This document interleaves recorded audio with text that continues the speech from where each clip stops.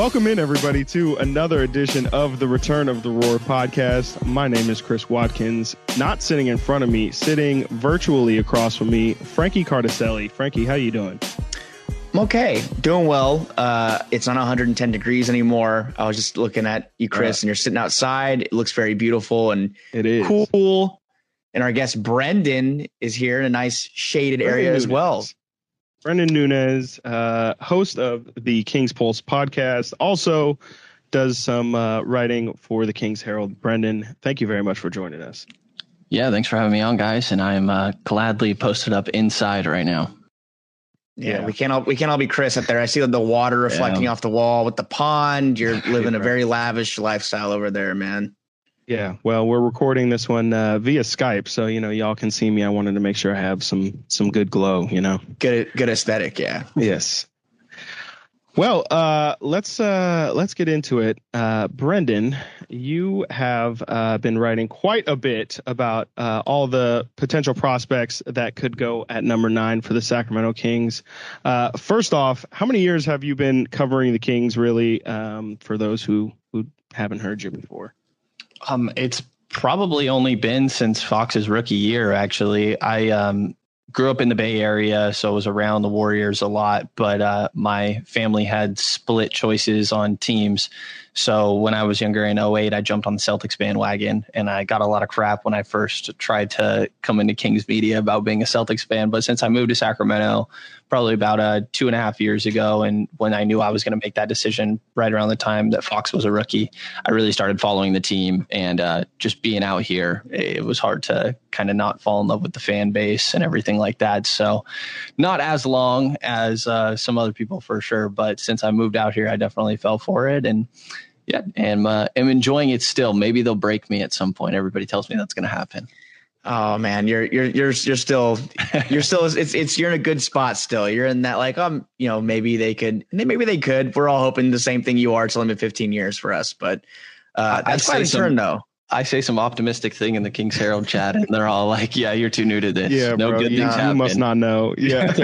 So, what is that like going from literally the polar opposite of the spectrum of the Celtics and the Lakers? Literally have split the entire NBA championships. Like they have, I think, like 34, 35. I can't even put a number to it. What is it like rooting for the Celtics, but then also experiencing what we have over here where, obviously it's things aren't all peachy?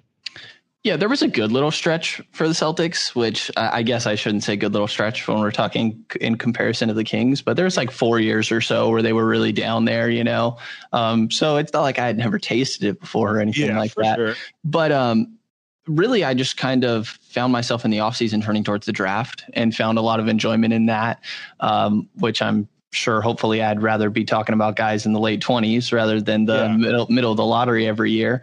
But I think that's fun in just watching player development. And I think I find my optimism and hope in knowing that things just turn around so quickly for teams in the league. Like obviously you see with Phoenix, I think Golden State was an example earlier. They were horrible for a long time. I think teams can turn it around really quickly. And that's where I find some of my optimism here. So, yeah, even the OG team of turning things around at the drop of a hat. That was San Antonio back with the Spurs and Tim Duncan. There are stories of them out there. And you've gotten to see a couple of them over the last couple of years, like you said, with Boston, Phoenix, even Atlanta's turned it around pretty quick. So I think we're all kind of just waiting and hoping maybe this draft and last draft combined could be the turning point. The 9 pick this year and last year with Tyrese. But here we are, decision time again. And I don't think anyone really knows what the Kings are going to do at 9, which is why it's kind of fun. It's kind of fun. Mm-hmm. Last year is kind of similar, though. No one really knew what the Kings were going to do at 12 either. I don't think Tyrese Halliburton was on anyone's radar. So I'm just kind of interested to look at the options this season. And I've read a couple of things that you've put out. I've read a couple of things that, everyone seems to have. They're pretty split 3-4 ways right now. Kind of today, June 12th, Kings 9th pick. How are you feeling? What kind of direction are you shifting towards that you want the Kings to move? I would really like an upside swing, but I don't think the team does it. I think, like these really risky players that could potentially be stars and return top 5, top 6 value in this draft. Like I think of like Zaire Williams, right? It's the primary one that comes to mind there. I think because the team needs another star, but I think it's kind of risky to do that at 9. And I think there's some guys that project as like high end role players and potentially could exceed that a little bit. And Franz Wagner and Moses Moody are like my clear 1 and 2 there, I think, assuming nobody outside of the top 6 falls. I think both of those guys are going to be ready to contribute at least a decent amount early on in their career. I think they'll be able to break into the rotation. And I don't think that, you're talking an all-star with either one of them unless you reach 95th percentile outcome sort of thing. But role players who are impact makers and playmakers on the defensive end of the floor, I think is really important for this Kings roster. And then they're just complementary on offense. And I get that there's, sexier picks, but I think that playing it safe with those two guys while, the Kings need wing depth, that's just always been something that they've lacked. And they're great complements to the guys that you should be trying to magnify in Fox and Haliburton. So that's where I really stand at 9 right now is Moody 1 and Wagner 2nd. And I think there's a good chance that at least one of those guys is on the board. Yeah, I've really grown to love both of those two's game. I think I totally agree with what you said. I think what the Kings, it's probably not the sexy thing to do, but I think the Kings should definitely look for more of a role type player in that pick. And I think for me, Wagner's been the guy that you can really just watch his game and see how he would perfectly fit into the lineup. I mean, he's just such a smart basketball player, and the things that he does really, really would excite me. And also Moses, I mean, his versatility, his ability to shoot, his long wingspan is really exciting for his defensive potential. I like what they can do at 9, but also the problem with being at 9, like Frankie kind of alluded to in the beginning, is you're not entirely sure who's going to be there. And there is a lot of, not so much for Franz Wagner, but definitely for Moses Moody. I've heard he can go, as high as 6 or 7. So you're kind of at mercy at what's going to fall to you at the pick. Yeah, I mean, basically the way I kind of see it is if one of Wagner and Moody are on the board, I don't see a way you pass them up. I mean, it just depends on who falls. I don't know how high the team is on Scotty Barnes or other players of that kind of caliber. It's just kind of what would it take, like a Tyrese Haliburton type of fall, or any player is going to fall. It doesn't seem that way. But then again, you never know until draft day. I don't think anyone had Tyrese Haliburton falling from, I think he was 4th or 5th in most mock drafts to 12. You could see a scenario where someone falls in the Kings, because I think Monty said it last year. I'm going to pick the best player available at that position. It doesn't matter who. I know we drafted a guard last year. Didn't really need a guard, which kind of scared me at first when he said that on draft night, because I thought back to how Vlade drafted Willie and how he said we can never have too much talent up front. I don't know. I don't want to spiral. But basically, I think one of Moody or Wagner will be the pick. That's just my general consensus on today, which is July 12th. Who knows? Brenden, I'm kind of curious to think, because we talked about it last week and pretty much the last couple of weeks, really. But is there any scenario where the team moves the pick? Do you think that is even on their radar, or what do you think it would take for the team to make that move? Because I truly feel that it won't happen unless they package it with someone like Buddy or Marvin. I just don't really see them just moving unless they were to trade down. I know that OKC is a couple picks that might be kind of intriguing, but do you think that's even an option at this point, or are they just sticking with 9? I think like some people, if you're talking about just trading down, think 9 for 16 and 18 is interesting. And I think that that's something that like I wouldn't feel comfortable having an opinion on until I saw how the draft shook out. But I think that's reasonable, I guess. I doubt it happens. But I think from everything that Monty said and like the system he comes from in Houston, and you're seeing Rosas do the same thing, like they, and Morey obviously as well, like they look to trade. And I think he talked about last year looking for a lot of value deals. So I think that the 9th pick is totally available. It's just about what other talent around the league is feasible to obtain, right? Like I always like the idea of Miles Turner. I think obviously if there's something you can do for Ben Simmons, I know people are scared with that, but like the talent's undeniable. I think you go and try and do that. Pascal Siakam, But I think there's a good chance that none of those guys are really obtainable, or if they are, that the Kings can provide the best package to get them. I think that, combining Buddy or Bagley with the 9th pick, like, doesn't really add much to it in my mind, because I don't think either one of those guys have really like particularly positive value. I think Buddy might be a negative.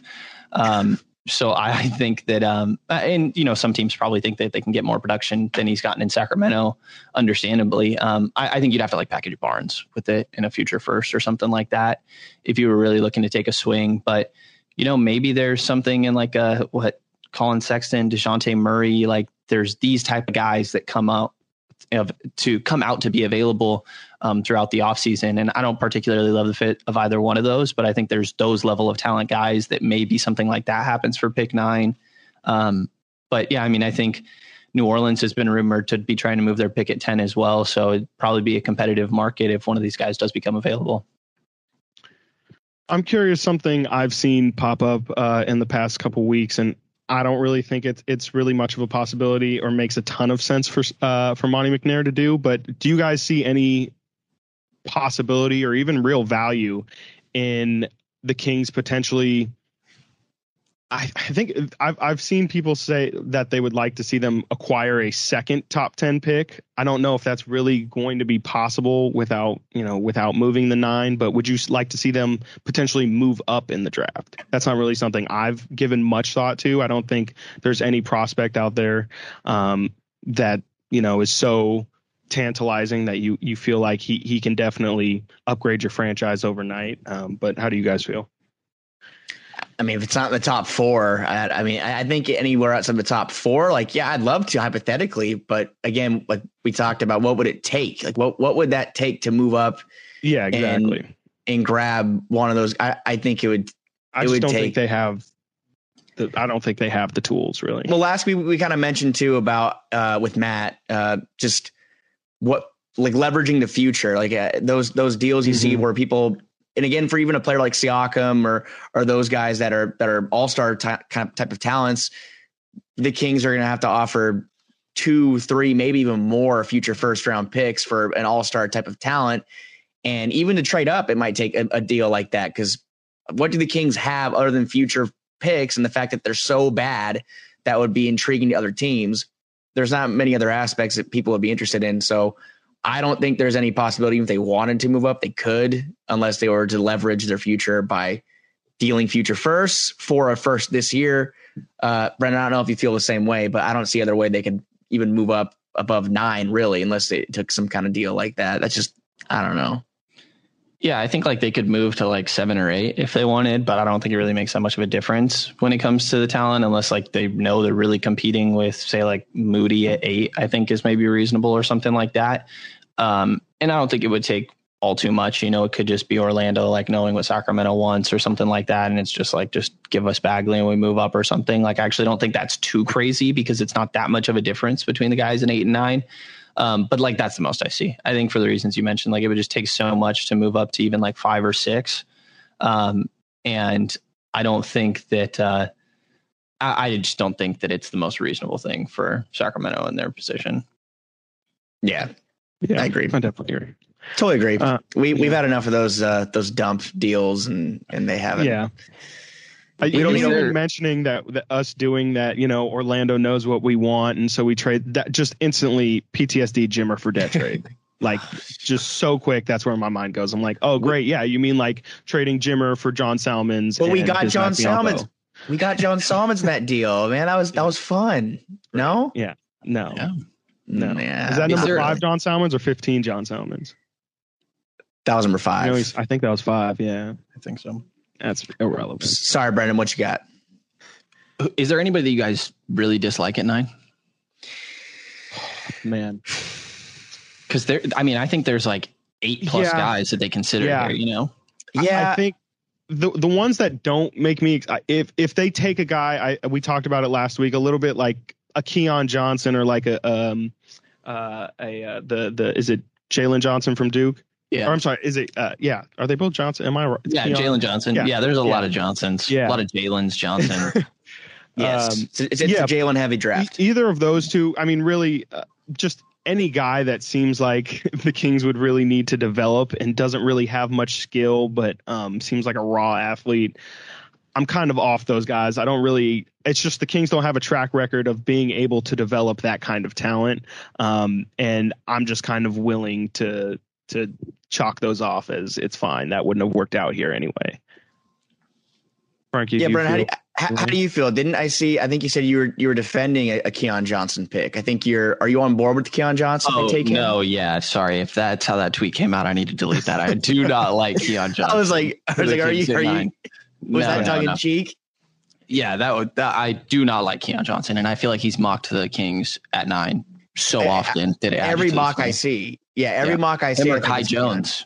And it's just it's crazy. Oh man, yeah. I mean, I don't even give those like if those are the times where I consider like I'll just not watch. Like that's not gonna happen. Kai Jones is like if I had to consider a big, I would, but I mean, there's so many wings.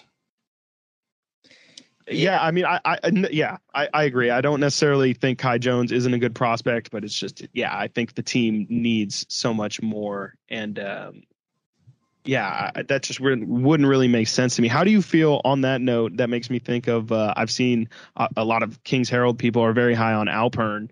I'm not sure is it Sengun? Yeah, Alperen Sengun.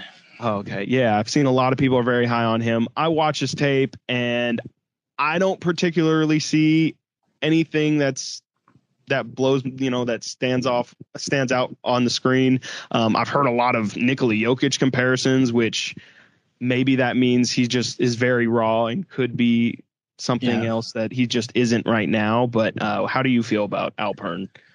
Yeah, I think Sabonis is a really popular comp for him too. I think it's just like kind of undeniable production in what a lot of people are saying is the third best league in the world.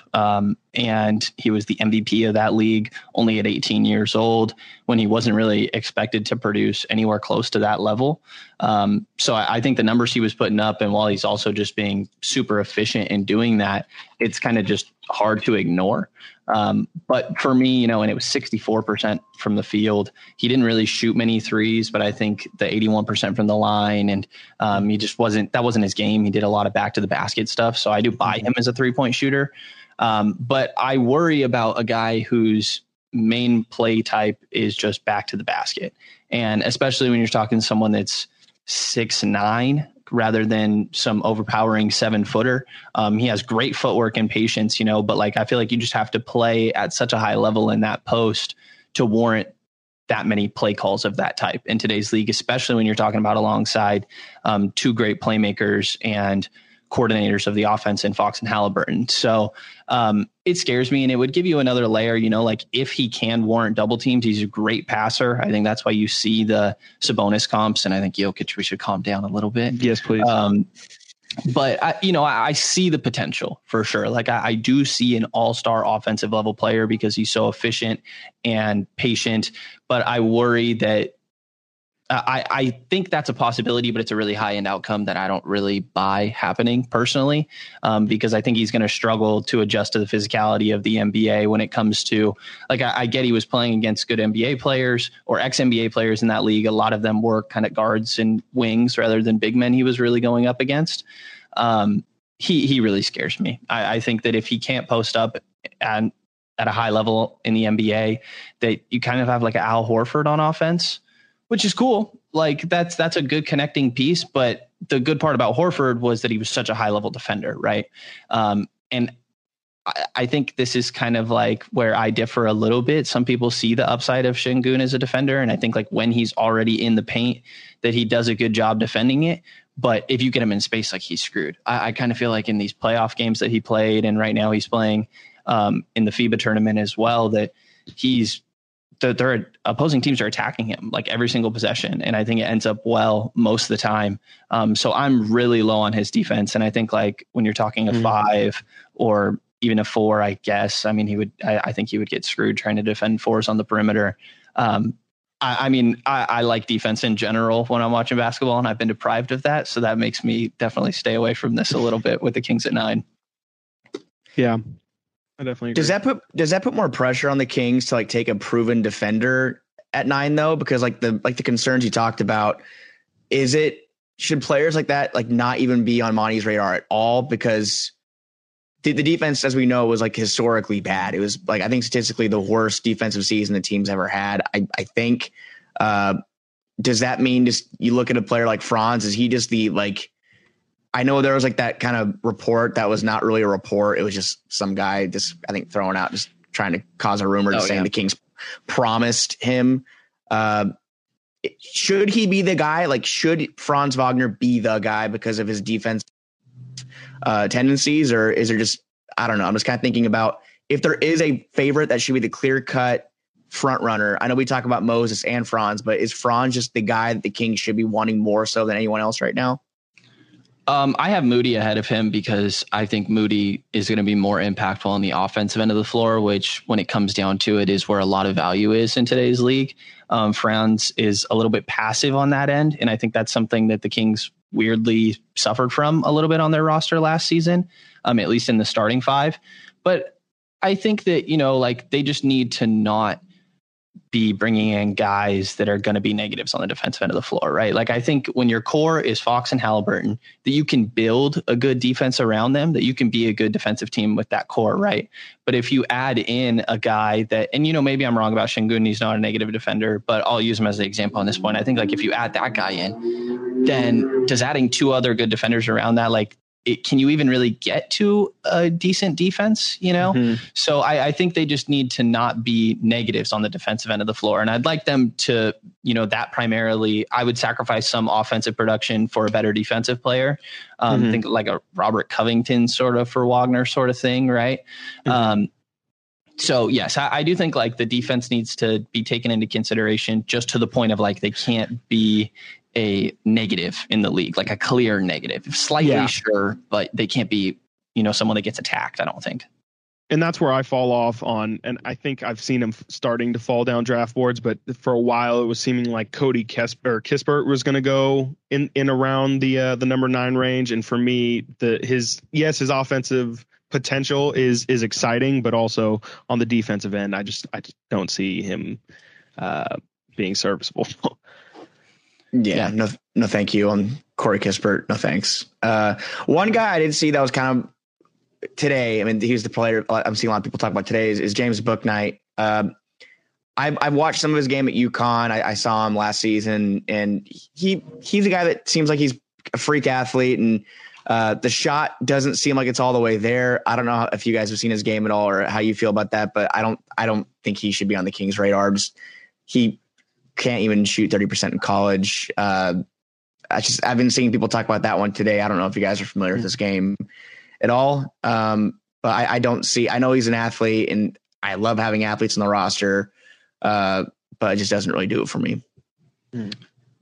Yeah. I think that, I'm going to have him 7 on my board. So really? I think Bouknight's really talented. I think like the flashes on offense were really serious and kind of hard to ignore for me.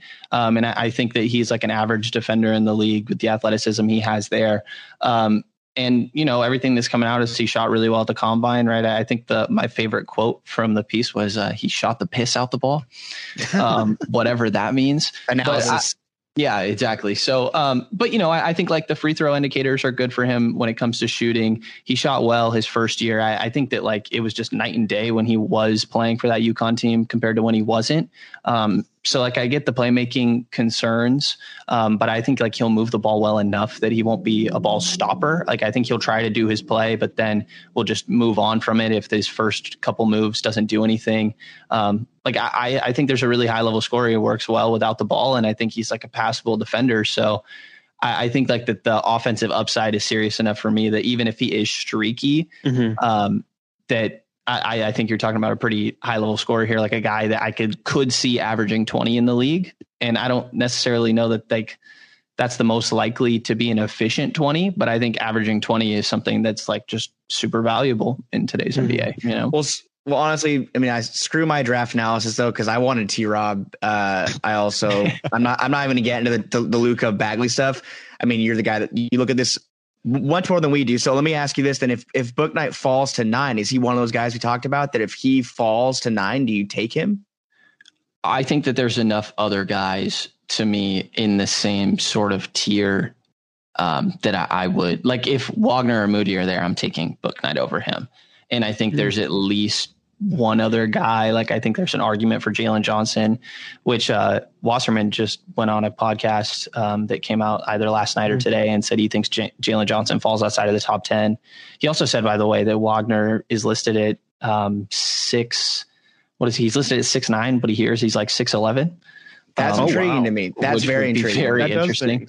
Yeah. So I think if Wagner or Moody are there, that like, I'm not really considering Bouknight, but if those guys are somehow the picks at 7 and 8, which is like, I think something that I would really consider if I was those two teams, even though it doesn't seem like from everything coming out that that's too likely to happen, that it kind of would be hard to not consider Bouknight and just to like replace Buddy Hield's role and be a competent defender there as well. So I don't love the fit, but I do think the talent's really there, and he's probably going to be about 10th or so on my Kings big board. So I'm pretty confident there's going to be like somebody else there that I prefer over him still.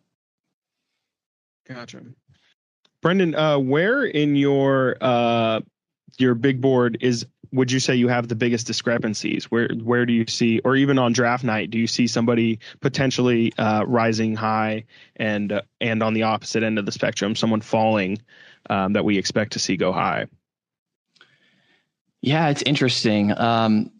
It seems like, I don't know, there's a lot of guys that I feel like I'm going to end up thinking went too low. Like I think Zaire Williams is really interesting there. Yes, Jaden Springer is a guy that I think is probably should have gone higher. I think like Usman Garuba is the youngest starter in Real Madrid history. Like the EuroLeague, I know we talked about Turkey earlier, but watching the difference between those two leagues is still night and day. You know, the gap between the second and third best league is crazy. So for him to be a high level defender in that league, I think is really intriguing. I think that, Keon Johnson will probably go too high for my liking. I think he's just really raw. And I don't see the crazy upside. But yeah, I mean, I think that there's a good chance that enough guys slip down the board a little bit that moving from 9 to 16 and 18 is more intriguing than I thought it would be earlier in the year. Mm-hmm. How do you feel about Davion Mitchell? He seems to be a pretty divisive person who pretty polarizing, again, could go as high as 7 to the Warriors. I've seen a lot, or, a lot of people feel like, his game just isn't going to translate and, wouldn't take him in the lottery. Yeah, I think that he is a lottery guy, but I think it's more like late mid lottery sort of thing. I do kind of buy the defense. I think it's an outlier, I guess, like Patrick Beverley is, right, with the size that he has, or Chris Paul being a good defender. And obviously those guys, or Paul specifically, does so much on the offensive end. But I think Mitchell showed a lot as a complementary player on offense. And I do think that he's going to have some ability to guard 1s and 2s at a really high level. Like he just moves his feet so well. So I think I'm more on the positive side when it comes to Mitchell compared to, like you're saying, it's a pretty polarizing guy. But I think like for the Warriors at 14 would be perfect, but there's just like so many guys that it's like would be a reach at 7, but you'd be happy as heck if they fell to 14. And I think he just kind of falls in that category.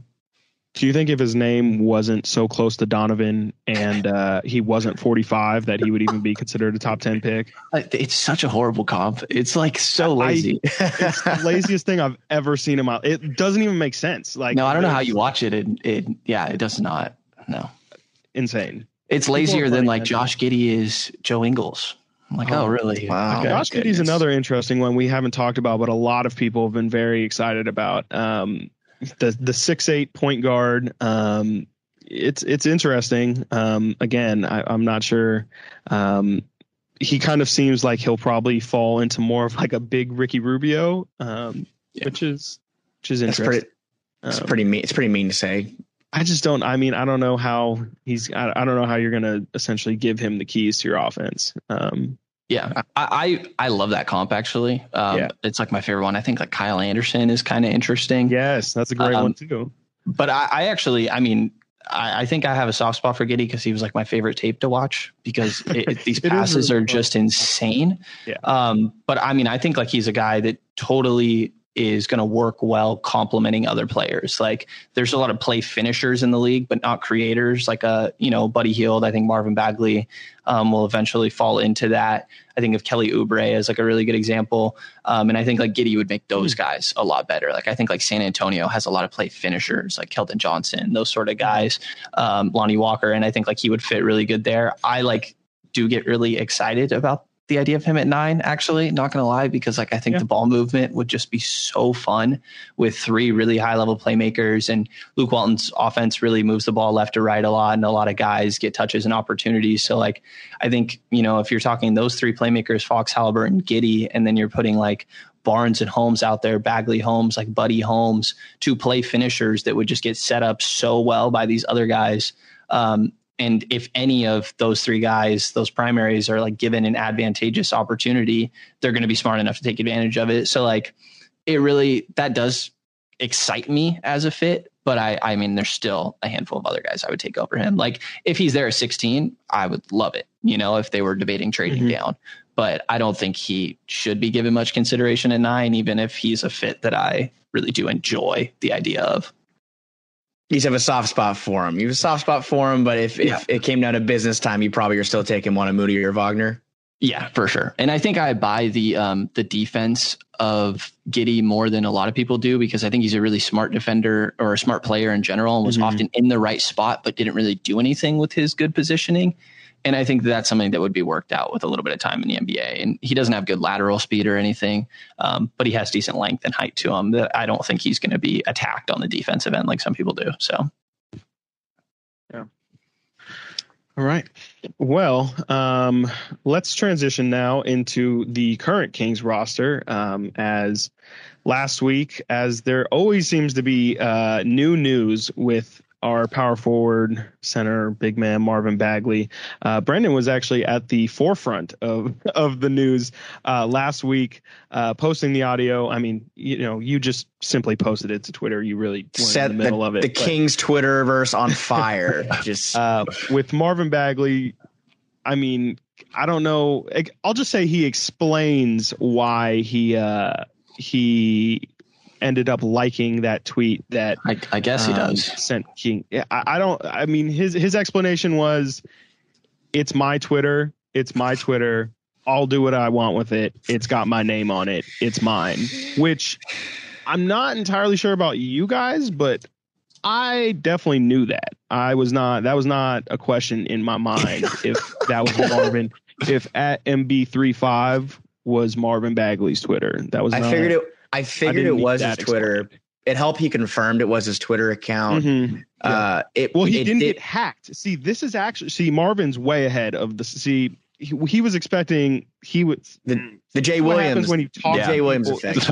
It was the off the screen conversation he then brought on screen. He was clearly talking off screen about how you should say you got hacked, whatever. He's like, nah, I'm just gonna come out and say it was mine, and that's all he said was it's mine. It's like, nah, bro, it's fine. Yeah, and he says he liked the tweet after watching Trey go for 50 in the playoffs, and he's like, as a competitor, it just made me want to get to that. And I mean, I think that the criticism was like a little bit overblown, but I think like Bagley could have seen this coming, like not going over well. What you're saying right here, and I think that the answer that the fan base would want to hear is, dang, watching my peers be so successful and helping contribute to winning basketball is so inspiring and makes me want to really help get my team to that point, rather than being like, man, I really want to be on that team or a team that good. I think it would have rather been, I want to help a team be that good. Listen, how do I get to that point? I say I want out of the team I'm currently on, and I'm going to start stirring things up. Yeah. Look, it's definitely tough for him. I can't imagine how the guy's feeling. He was drafted 2nd overall in that loaded top 5. You look at what Luka's done. You look at what DeAndre Ayton's having, like a historic playoff run himself. I think he has had the most double doubles in his first postseason since Shaq. Trae Young is like officially now like a star, I think, after the past season. Definitely. It's tough. I get it. Bagley, I think he wants to play like a finger to point and someone to blame, and that's fine. But I just think that it is kind of his own fault at this point. Like he's doing it to him. Like he had an out, he had a way out. And that podcast just kind of showed me like, oh, he really does just, he wants nothing to do with the organization, I think. And that's fine. I mean, I kind of think it's at a point now where it might benefit both to move on. But at the same time, I look at it like, I think he has talent. I don't think he's a bad basketball player. I think he's a bad defender. And if he can stay on the floor, he can help out a team. And I just can already see if the Kings move him for a second round pick or a 2026 first round pick from Orlando or something, he's going to be a good player. It's just going to be another one of those guys that we see move on and succeed, like Isaiah Thomas and those guys, like even like Gerald Wallace. Like I'm naming Gerald Wallace, but these guys that are young that the Kings say, okay, like go ahead. I'm just wondering how you guys think. I mean, Chris and I have talked about it already, and Chris, you can give you your new insight. But Brenden, how do you feel about the Marvin Bagley situation after everything that's going on? Are you still kind of let's hold firm and see what he has? Are you kind of thinking let's see what we can get for him, or just what do you think? I'm not really mad either way, and I've kind of in my mind, what's going to happen is the situation you laid out. Right, they're going to trade him for little to nothing. I think like the primary return is second rounder and cap space to try to sign Holmes, right? And he's going to go to another team and he's going to look really good. And maybe it won't be like winning numbers, right? Sort of thing. But I think he's going to put up numbers and he has a chance to be a really quality player in the league. But I mean, at this point, I kind of doubt it happens in Sacramento. It seems like there's so much attached to it, and maybe that's not the case. Like they could hold on to him, I'd be totally fine with it because I think there is a chance this is like a breakout year for Bagley, right? He's had a lot of time to get acclimated to the league.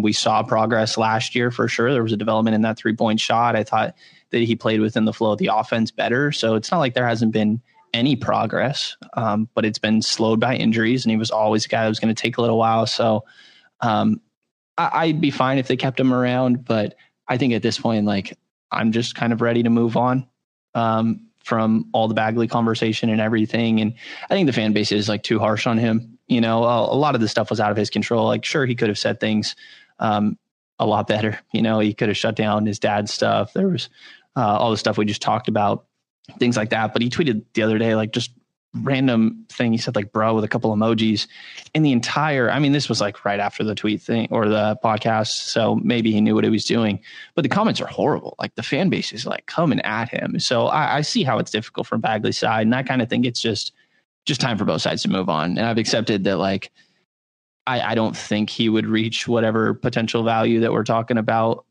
in Sacramento at this point. So I'm kind of ready to just move on. Yeah, and Chris, I'll let you go in a second. Sorry, but it is cruel, and people are comparing him to Greg Oden and Anthony Bennett, and it's not the same. It's just not the same, and it's unfair criticism. I know he's been hurt a lot. It's not like he has a degenerative knee thing or a long lasting. He's broken his thumb and he broke his fourth metacarpal. These are freak kind of strange injuries, and I think that if he does put together a full season, it's going to be, like you said, he won't be Trae Young or Luka or any of those guys, but he could be an 18, 17 and 9. He could be one of those guys, especially if you learn to play defense even a little bit. It just goes that far. But Chris, have you changed your outlook at all in the situation? Or I don't know. I've kind of gotten past the what are we going to do with Marvin. I'm either whatever. I just want to know what it's going to be so I can be relieved either way.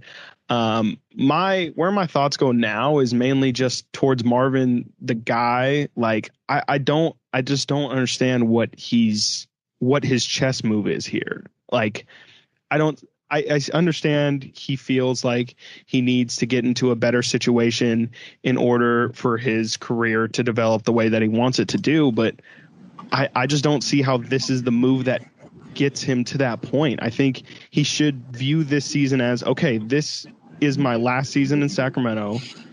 I have the choice of going into the offseason, seeing what my value is. Granted, the Kings well, the Kings would control him, which maybe is what he's trying to avoid. But I just think in Sacramento, and it's been said, he'll forever have the most chances. The Kings will always want to win their bet on Marvin Bagley. I just hope Marvin understands that once he moves on, he then loses the benefit of the doubt. He loses the fact that the organization is going to want to instantly reinsert him into the starting lineup the second he comes back from an injury. It's going to affect his pockets too. I mean, if he signs, this could just lead. We see what happened with DeMarcus Cousins essentially now, where it's like DeMarcus is, is he where he was before? No, but now he's just on year-to-year contracts trying to lock down something secure. And it's tough. It's tough to get the minutes where you can prove to the organization, like, no, I'm a piece that you need to keep around long term. And Marvin has that opportunity here. If he leaves and goes to a team like Orlando or OKC or something like that, he may get that kind of opportunity. But the thing about getting traded is you really don't have any say in where you go. And, the Kings could do him the favor of sending him somewhere nice, but at this point, I don't see why they owe him that courtesy. I don't know. It's really puzzling for me. I understand, obviously, Marvin's got a lot of his family in his ear. That is very, very clear. I don't see what the vision is. Yeah, I think it's pretty funny, the go to a better team idea for things you pointed out. Like, there's a good chance, and it sounds funny starting in Sacramento, there's a good chance he goes to a worse team, because those are the teams that are going to give him opportunity and are willing to take a risk. And, that's definitely the label that he holds right now. Yeah. He's kind of towing that line. He could come out this year and play 68 games and average 17 and 10 and get a huge payday next offseason. Or he could play in 15 games and like we talked about, he could be a guy where it could be a 2-year, $3 or $5 million. It's just, he's at a very crucial point in his career. And I get the stress is high for him and his team, his representatives and everything. And yeah, you want to be in the right situation. And I know that I think it's pretty clear. I don't know, but I think it's pretty clear that they don't feel that Sacramento is the right situation, and maybe they're right. But like you said, the grass isn't always greener. He might have to go to a worse team. And we look at those kind of stat padding numbers like DeMarcus Cousins did have in Sacramento. I think DeMarcus Cousins was that player anyways. I mean, injuries kind of derailed his career, but we don't really know what type of player Marvin Bagley is yet because we haven't seen it. So that's kind of like the only tough part is, and it's something that if the Kings were to retain Bagley and they're going to figure it out here, I'm on board with it. Sure. But I just want to make sure it's the right move if they make it, not just because they're being pressured into it. I hated that about how when Buddy got his new contract, Vlade was really pressured and pushed into doing something he didn't want to do. And now we're still suffering for it. The Boogie deal, another thing. I mean, again, not to have Vlade catch a bunch of strays right now. Sorry, Vlade, I'll leave you alone. It's just him for a while. I know. I'm sorry. Well, I'm not sorry, but it's just something the Kings, and I know I do trust Monty will be smart with it and he'll make the right decision. But yeah, I mean, it's not great right now for anyone, for Marvin, for the Kings. You have to wonder if Luke Walton wasn't the coach anymore, if this would even be a thing. Who knows? But here we are. So what do you guys think the chances are the team is actually better next year? I think notably, not like 2 games or something, notably better. At this moment in time, I feel like they really are going to try and get a playoff caliber roster. If that actually, in my eyes, is a play, I really just don't know. I would say that as an organization, they are for sure, obviously, going to try and be better than last season. I think they're going to, on paper, be better. That's what I'll say. Well, barring injury, this team should, with the talent they have right now, they're not a bad team. It's not like they don't have talent. They have talent and they have an opportunity to add more. They have the 9th pick in the draft, and I'm sure Monty's going to do some interesting things. But as far as being like a play-in team, there's 10 spots now. It's can they get in that top 10? It's tough because, Minnesota might be a little better next year. OKC, I mean, I don't know if they keep Kemba Walker. I don't know if they'll even still be in the top 10. I mean, yeah, they should compete for a top 10 spot. Will they win like 40 plus games? I think we'll have a more general. I'll have a more general like opinion like in about 2-3 weeks when draft night's done, because maybe they swing a big deal that night, and you never know. I think that if they keep De'Aaron Fox, Tyrese Haliburton, Harrison Barnes, bring back Rashawn Holmes, yeah, I mean, I think they could be a play-in team. But man, the more I think about it, Brenden, that's a damn good question, man. Because I really do think about it, and I'm like, how? So we bring back Rashawn Holmes. I assume that's going to be for a pretty hefty fee. That kind of handicaps them in what else they can add in terms of free agency. The other pieces, a lot of the Kings' other pieces are still up in the air. I mean, we were counting on Terrence Davis to still be here next year. After the news today of him not accepting his qualifying offer, I don't think Terrence Davis is going to get bagged out, but there's a possibility that he makes more than the Kings are able to match. If Buddy Hield's going to be on the roster next season, what's the odds that, Brenden mentioned it earlier, is Buddy Hield, can you get anything positive for Buddy Hield, or are you going to have to split that value between 2 to 3 players or 2 to 3 assets and hope that maybe just by role and situation, those players are a better fit for the team, and maybe they're not better on paper, but they're better on court. I don't know, man. That's a very interesting question. And then obviously the Marvin situation. At this point, I think Marvin will be given away, whether he's attached with a 9 pick or attached with Buddy Hield or something like that. But regardless, I don't think you're going to get somebody as talented as Marvin Bagley on the roster for him. I don't know. That's interesting. I don't like that trend. How do you see it, Brenden? I mean, what's your general outlook? Do you think that they are even close to being? I mean, we talk about playing, but like you said, will they be better? I think better in all of our minds is like a 7, 8, 7 at least seed. Do you think they're knocking on that door? Do you think that it's a doable thing this offseason to put themselves in a position for that next year realistically? I don't think like 7, 8, maybe like I think like 9, 10 sort of thing. So. And I don't think they were that far last year, like I think especially with the second half of the year talent, which, I don't think like Terrence Davis, Mo Harkless, DeLon Wright are high level talents or anything. They just were replacing guys that probably shouldn't have been getting very many minutes on NBA rosters. So I think like the swing here, and it's really interesting to me because I find myself questioning like how good does the front office think Tyrese Haliburton is going to be? Because I think that is what really changes how you're building this roster, right? Like if you think Haliburton is a multiple-time All-Star, which there were actually some flashes last year, like going into the draft last season when they picked him, I thought there was no chance that really happened. Maybe he'd like sneak into one. But some of the flashes last year surprised me, like the self-creation and off the dribble shooting and things like that. There was a lot of variety there that really impressed me and made me question like, what is this guy's ceiling? And I think that where you have that place really changes how you build this roster. So a big jump from him, I think could potentially happen next year. I think it's hard to ask for much more production from De'Aaron Fox, but you have like 25, 7 and 4 sort of thing. I think he surely can get more efficient. I think the big thing is knocking down his free throws. So sure, he can get better, but I don't know that you can ask for much more from him, really. So I think the outlier is going to be, you have to hope that you bring Holmes back. If you don't, it's really hard to see how you're a better team because that was like your one good defensive big man. So a lot rides on him coming back, which doesn't seem to be the most likely thing, honestly. Then Bagley is like the X factor, right? And personally, I'm not really counting on production from Bagley. And I think if it happens, cool, but I'm not really going to be counting on it.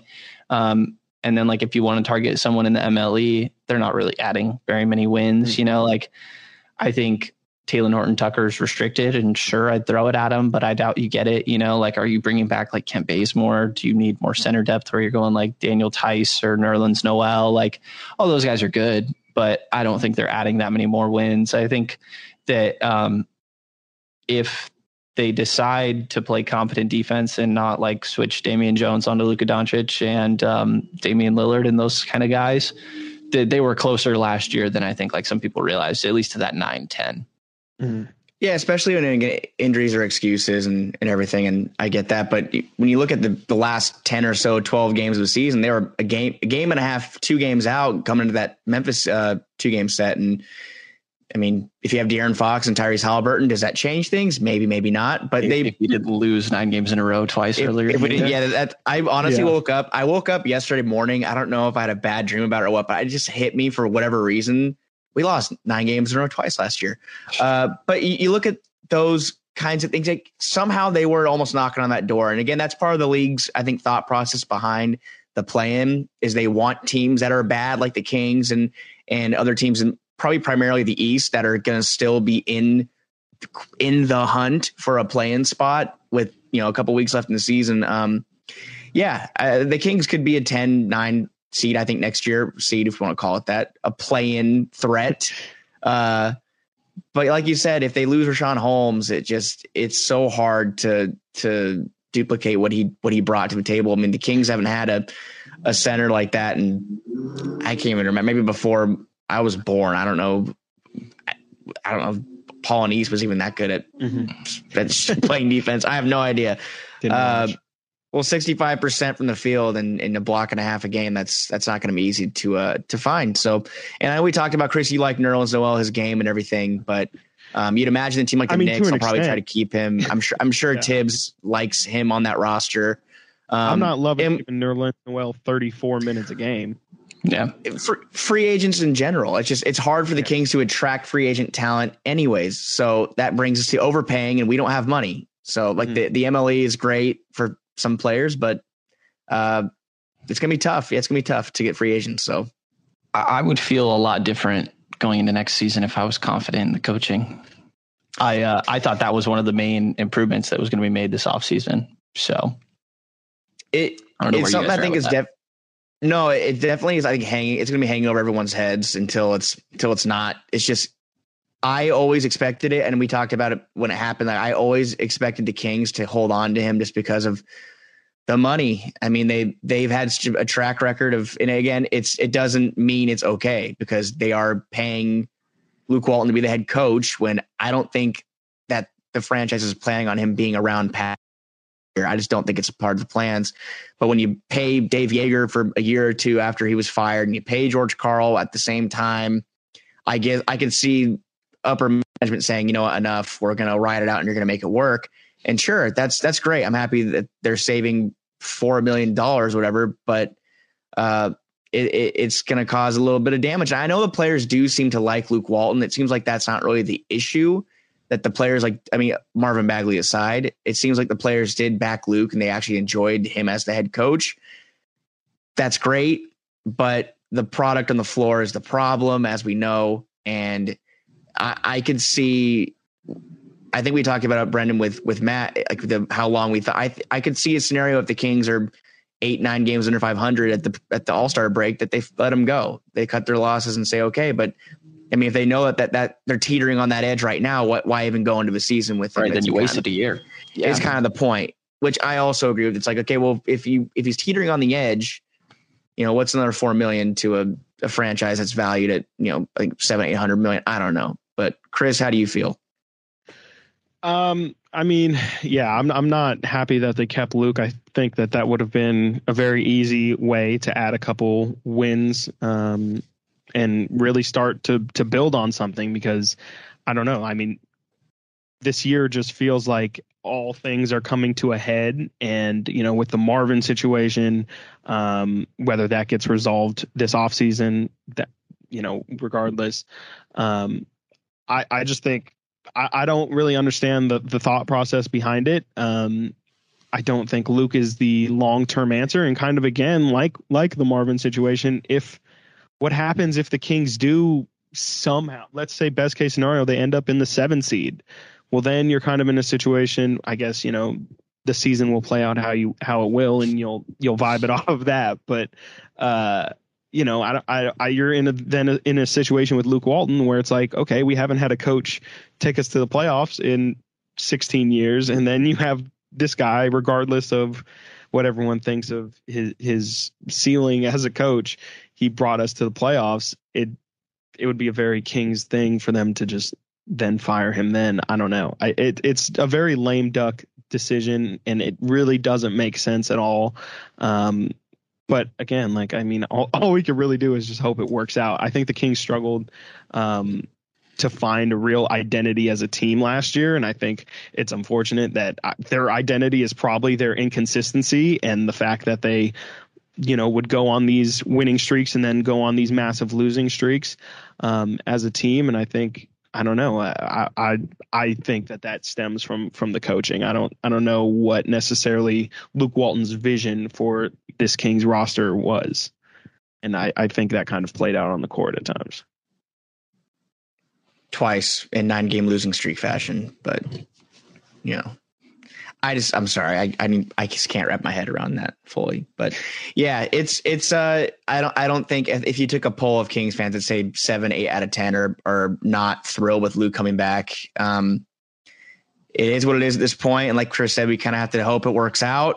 But like you said, if it works out, is that bad? Because maybe they tack on a year to Luke and make it 2 more years instead of 1. I don't know. It's going to be very interesting to see how they come out of the gates next season, because while we said it might be a wasted year, if they do bring him back, and it's a waste of not having to go through a coaching search this offseason when there were a lot of candidates, still are a lot of candidates. There's a lot of jobs out there. It's going to be tough. It's going to be tough. So, but that's the way it works for the Kings universe. So, yeah. Well, let's talk about this morning's news real quick, because that kind of dropped on us. Actually, Jason Anderson reported that at like 4 a.m. That was Terrence Davis, we touched on it earlier. Terrence Davis is going to reject his qualifying offer and is expecting to get $9 million per year. We heard earlier Richaun Holmes say he expects to get $20 million a year. Whether that comes to reality is very much in question. Brenden, how do you feel about the possibility or lack thereof of Terrence Davis being back next season? I think as a player that Davis was really, really valuable to the team. I think his role is pretty replaceable. Like, I think what he made me realize is they needed another guy that was just willing to come in and put up a lot of shots and really try to look for opportunities on the offensive end. Like I said earlier, I kind of thought they were too passive at times. So I think he was pretty valuable. Like, I think a $9 million valuation is decent for him. And that's coming from his camp, it seems like. So I would guess that maybe it's a little lower unless other teams kind of see some value in him, but he was just traded for like a mid-second rounder that I'm sure most teams, if they wanted to go after him, could have. And then there's like the off the court stuff that really is, kind of complicates the Terrence Davis situation. So I kind of think that his role is fairly replaceable. But if you're just talking about like the valuation of his contributions, I think it's a decent number. Yeah, it's obviously in negotiations, like, Richaun wants 20, Terrence wants 9. Will they end up at that number? Maybe, maybe not. Probably more on the lower side. Like you said, I could see him like at 6-7 range. I mean, that's just like the general evaluation I had in mind for him. That might be too much if the Kings don't make any moves. That's probably something they can't afford. I mean, I don't know if that's a guy you want to throw the MLE at. That's probably too much money as well. There's just more needs out there, especially if they draft, a player like Moody. That's a guy you kind of slide into that bench role to take those minutes if you do move on. I mean, again, you're throwing a guard out there to kind of figure it out like they did with Tyrese, and Tyrese happened to just work out, the best Kings rookie they've had in years. So I like what Terrence Davis brought. I really was impressed when they brought him over. Like you said, the off the court stuff really lowered his value. He was a guy that I don't think, in a perfect world where that doesn't happen, I don't think he would have gotten moved for a second round pick. But he came over, and in those games that De'Aaron and Tyrese didn't play, he played big minutes, and he had a big game against San Antonio. He had 27 points that night. I remember trying to keep them in the play-in race. And over the last 10 games of the year, I know he averaged, I think, 17 and 5 rebounds a game and a steal and a half. And he has a hell of a motor on him, and that's something the Kings definitely needed more of. They didn't have kind of that spark off the bench. They kind of lacked that. They really did. And even in DeLon Wright, when they picked him up, just bringing in a different change of pace that they had from the Corey Joseph era was nice. It was fun to watch. And will the Kings bring him back? It's hard to say. Probably not for that price tag. But again, it's restricted free agency. The Kings will have final say. And I just think the Kings generally should have a guy like Terrence Davis on their roster, like you said, Brenden, to get shots up, to be aggressive on the offensive end. He drove the paint too, which is something that we love to see. Buddy Hield do a little more of, going into the paint, drawing fouls. It's just something that I really enjoyed watching in a short time here. And hopefully that valuation comes down a little bit so the Kings can afford him, or they make a move. But if they don't, I know that there are probably a couple other options out there, and especially in the draft. So. Yes, sir. Yep. We will. We'll wait and see. That's about all that I got written down here. Do you, Frank? You got any last points? Brenden, Suns in 5, 6. I think in 7. Okay. Suns. I think this series just took a turn though, which I'm really happy. I hope it did at least. I mean, I could be wrong, but I did like what I saw last night. But I agree. I think Suns take it in 7. Yeah, I think in 7 just sounds a little different and more fun to me, more enjoyable for sure. Even though I could see a 6, I think Milwaukee could take it in 7. Obviously, a lot rides on this next game, but where are you at, Chris? Yeah, I still like Milwaukee's chances. I mean, it's a cliche that it's not a series until the home team loses, but and that hasn't happened yet. I think, Milwaukee wins ugly. I mean, it's just what they've done all playoffs. It doesn't look good. And, the role players are going to play a lot better at home. I think the thing that I don't like, and I've had maybe this postseason or this finals is going to change it for me. I'm having a really, really tough time getting over the hump with DeAndre Ayton. I love what he's production wise, what he's doing. You just straight can't deny his production. He's been incredibly efficient. But relying on him, if they decide to really, key him out of the game, I don't necessarily think, the Suns can rely on their guys as much as I believe, in Chris Middleton and Drew Holiday. And I don't know. I think the Bucks can do it. I think it'll probably be in 7 though. It'll be interesting. Justin Jackson could be an NBA champion. I just want to say that. Yeah. Or Kings legend Langston Galloway. Bogdanovich should have been there. So. Gee, oh my goodness. Yeah, that would have been that was the same day that they swung the fake bogey deal, and they had a Drew Holiday agreement in place. That was just crazy. And Chris, and I don't know how you feel about the Dante DiVincenzo deal, but I would have just loved to have him on the team last year. Oh, I would have loved it. Yeah. Yeah. That would have been so fun. That hurts. It really hurts every time I watch him play, and he had a great season. It hurts. It really does hurt. So enough pain for today. All right. Right. Well, Brenden, thank you so much for joining us, man. We really appreciate it. We'll definitely have to have you on again sometime. Be sure to listen to the King's Pulse podcast. Amazing podcast. Read everything Brenden does over at the King's Herald. Brenden, do you have am I missing out on anything? Got any other shout outs? That is it, guys. All right. Awesome. Love the work you guys do. Thanks for having me on. Appreciate it, man. We'll hope we talk after the draft, after the Kings, just have a great draft night with no drama and everything works out right. That's hopefully. Yeah. Fingers crossed. All right. For Frankie Cardicelli, Brenden Nunes, I am Chris Watkins. Thank you all so much for listening. Bye-bye.